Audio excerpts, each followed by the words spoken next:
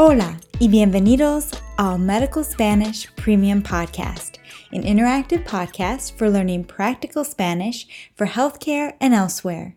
The level of this lesson is intermediate, and timestamps are provided in the show notes. The lessons offered at DocMolly.com are solely for learning Spanish. They are not intended to teach medicine or provide medical advice.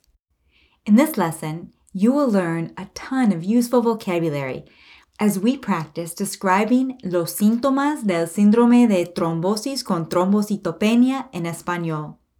You will first hear Elisa list all the symptoms to watch for during the 3 weeks after vaccination. If you get lost as you listen, no pasa nada, because we are going to break everything down in this lesson. ¿Listos? Empecemos. Durante las 3 semanas después de aplicarse la vacuna, esté atenta a los siguientes síntomas. Dolor de cabeza intenso, dolor de cabeza fuera de lo común, cambios en la visión como visión borrosa, dificultad para respirar, dolor de pecho, dolor abdominal, náuseas y vómitos, hinchazón en una o ambas piernas, dolor en una o ambas piernas, moretones que se producen fácilmente o pequeñas manchas de sangre debajo de la piel que se extienden más allá del sitio de la inyección. Síntomas neurológicos, por ejemplo, pérdida de fuerza o sensibilidad en una extremidad, dificultad para hablar o dificultad para entender el habla. Y ahora vamos a repasarlo por partes. Durante las 3 semanas después de aplicarse la vacuna, esté atenta a los siguientes síntomas. Listen to how she says, during the 3 weeks after vaccination, Durante las 3 semanas después de aplicarse la vacuna, so as we've learned in other lessons, we use the verb aplicar to express giving or receiving an injection.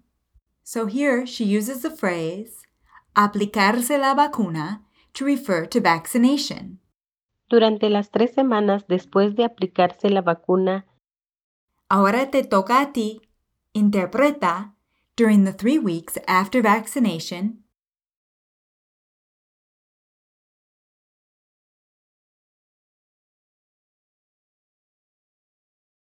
durante las 3 semanas después de aplicarse la vacuna, And do you remember how she said to watch for or to be attentive to? Estar atento a.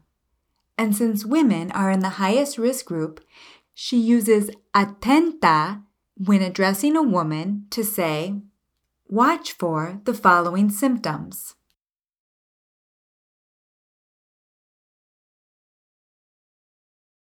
esté atenta a los siguientes síntomas. Una vez más, watch for the following symptoms. Esté atenta a los siguientes síntomas. Ahora, interprétalo todo. During the 3 weeks after vaccination, watch for the following symptoms.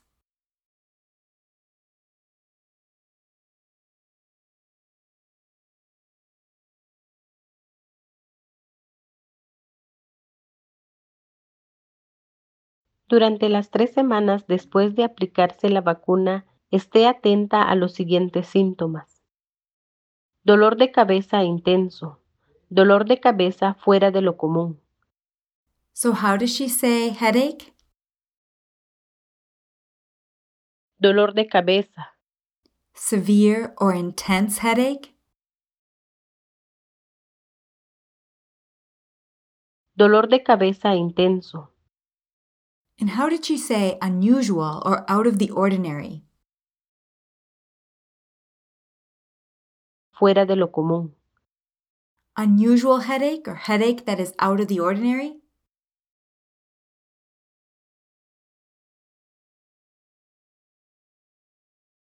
dolor de cabeza fuera de lo común. Cambios en la visión como visión borrosa, Blurry vision. La visión borrosa, interpreta changes in your vision, such as blurry vision.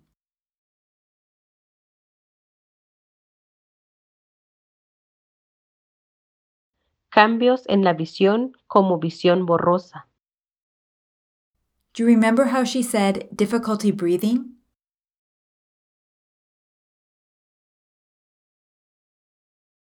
Dificultad para respirar. And note the preposition para here when having difficulty doing something. Difficulty breathing. Dificultad para respirar. This is also a common interpretation for shortness of breath. Dificultad para respirar. Chest pain. Dolor de pecho. Abdominal pain. Dolor abdominal. Nausea and vomiting. Náuseas y vómitos. Una vez más, nausea and vomiting.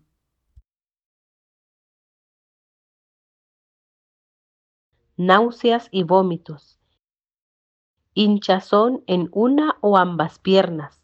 Dolor en una o ambas piernas. Swelling. La hinchazón.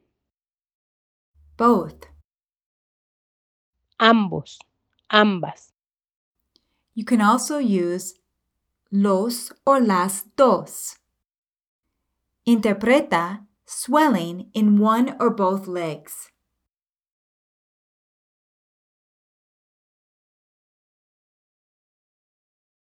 Hinchazón en una o ambas piernas. Pain in one or both legs.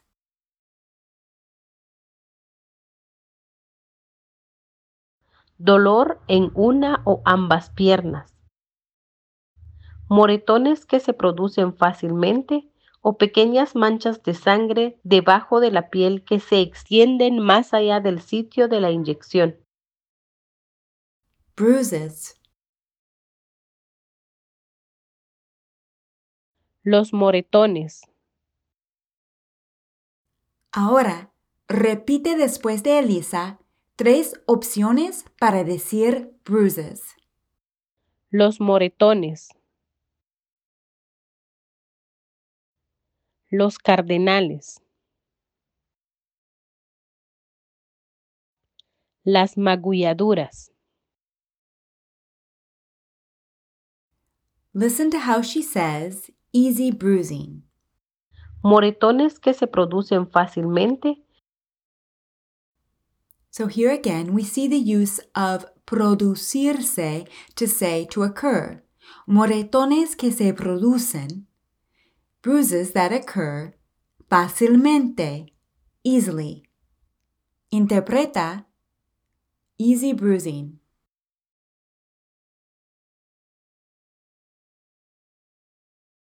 Moretones que se producen fácilmente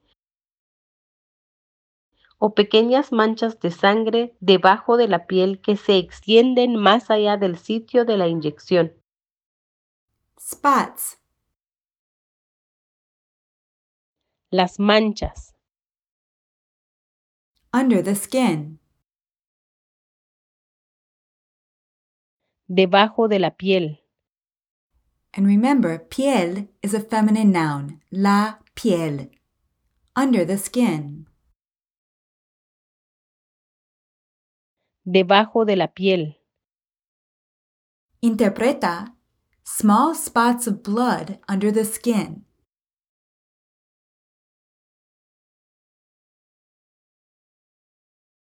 Pequeñas manchas de sangre debajo de la piel.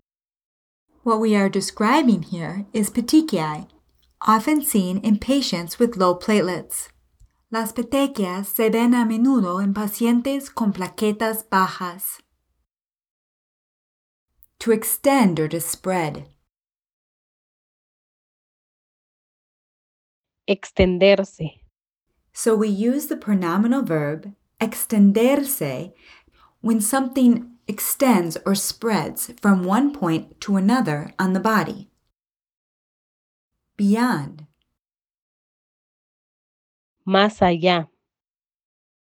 Injection site. El sitio de la inyección. Y repite después de Elisa 3 opciones para decir injection site. El sitio de la inyección. El lugar de la inyección. La zona de la inyección. So here we heard 3 ways to say site or area. El sitio, el lugar y la zona. Using el sitio de la inyección, interpreta beyond the injection site.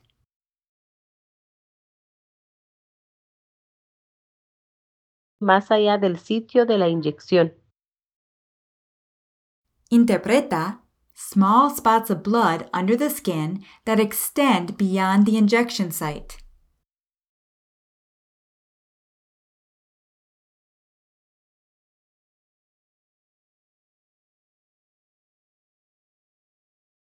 Pequeñas manchas de sangre debajo de la piel que se extienden más allá del sitio de la inyección.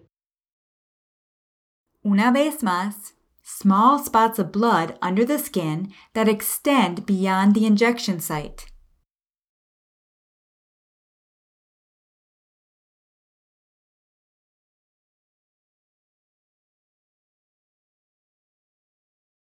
Pequeñas manchas de sangre debajo de la piel que se extienden más allá del sitio de la inyección. Ahora, interprétalo todo. Easy bruising or small spots of blood under the skin that extend beyond the injection site.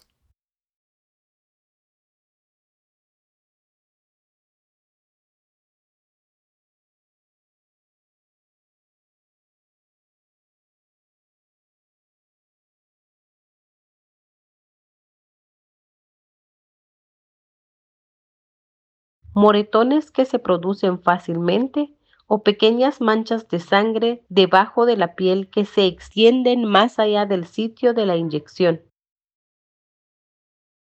Síntomas neurológicos, por ejemplo, pérdida de fuerza o sensibilidad en una extremidad, dificultad para hablar o dificultad para entender el habla. Neurological symptoms. Los síntomas neurológicos.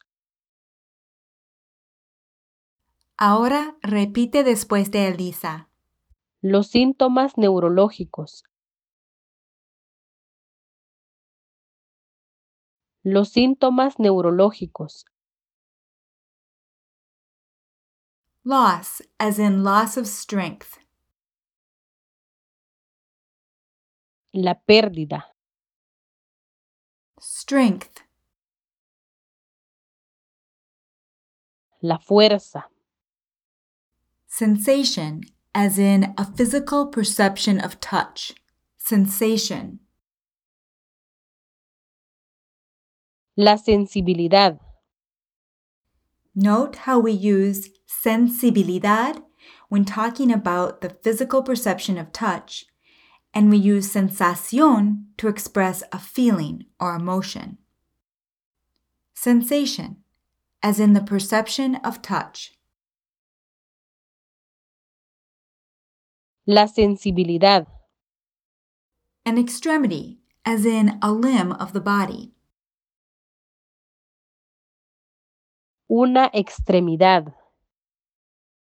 Loss of strength or sensation in an extremity.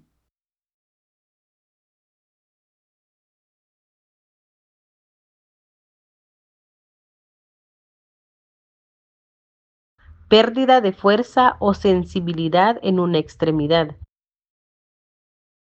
Una vez más, loss of strength or sensation in an extremity.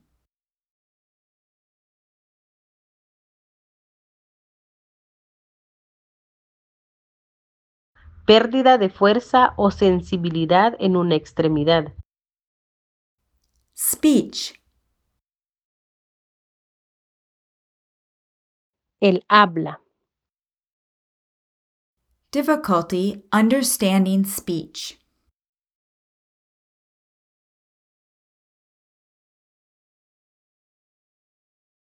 Dificultad para entender el habla. Here again, we use dificultad para to say difficulty doing something. Dificultad para entender el habla. Interpreta, difficulty speaking or difficulty understanding speech.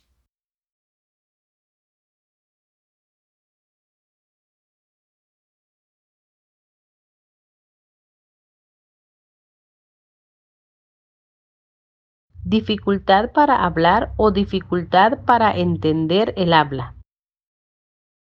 Ahora, volvamos a escuchar a Elisa presentar un resumen de los síntomas observados en pacientes con el síndrome de trombosis con trombocitopenia. Durante las 3 semanas después de aplicarse la vacuna, esté atenta a los siguientes síntomas. Dolor de cabeza intenso, dolor de cabeza fuera de lo común, cambios en la visión como visión borrosa, dificultad para respirar, dolor de pecho, dolor abdominal, náuseas y vómitos, hinchazón en una o ambas piernas, dolor en una o ambas piernas, moretones que se producen fácilmente o pequeñas manchas de sangre debajo de la piel que se extienden más allá del sitio de la inyección. Síntomas neurológicos, por ejemplo, pérdida de fuerza o sensibilidad en una extremidad, dificultad para hablar o dificultad para entender el habla. Y ya está. Now that you've completed this lesson, reinforce what you've learned by taking the quiz at the bottom of this lesson at docmolly.com. Enhorabuena! You've now completed our series on thrombosis with thrombocytopenia syndrome, very rarely seen following the Johnson & Johnson COVID vaccine. And although it's a very rare syndrome, it provided us with an excellent opportunity for learning a lot of great medical Spanish. We learned how to talk about risk versus benefits, rates of disease, and coagulopathy in Spanish. I hope you enjoyed this series. Next, we move on to Spanish for dentistry. Hasta muy pronto! Ciao! This is a production of DocMolly.com, where you will find interactive audio lessons that teach Spanish for healthcare and elsewhere.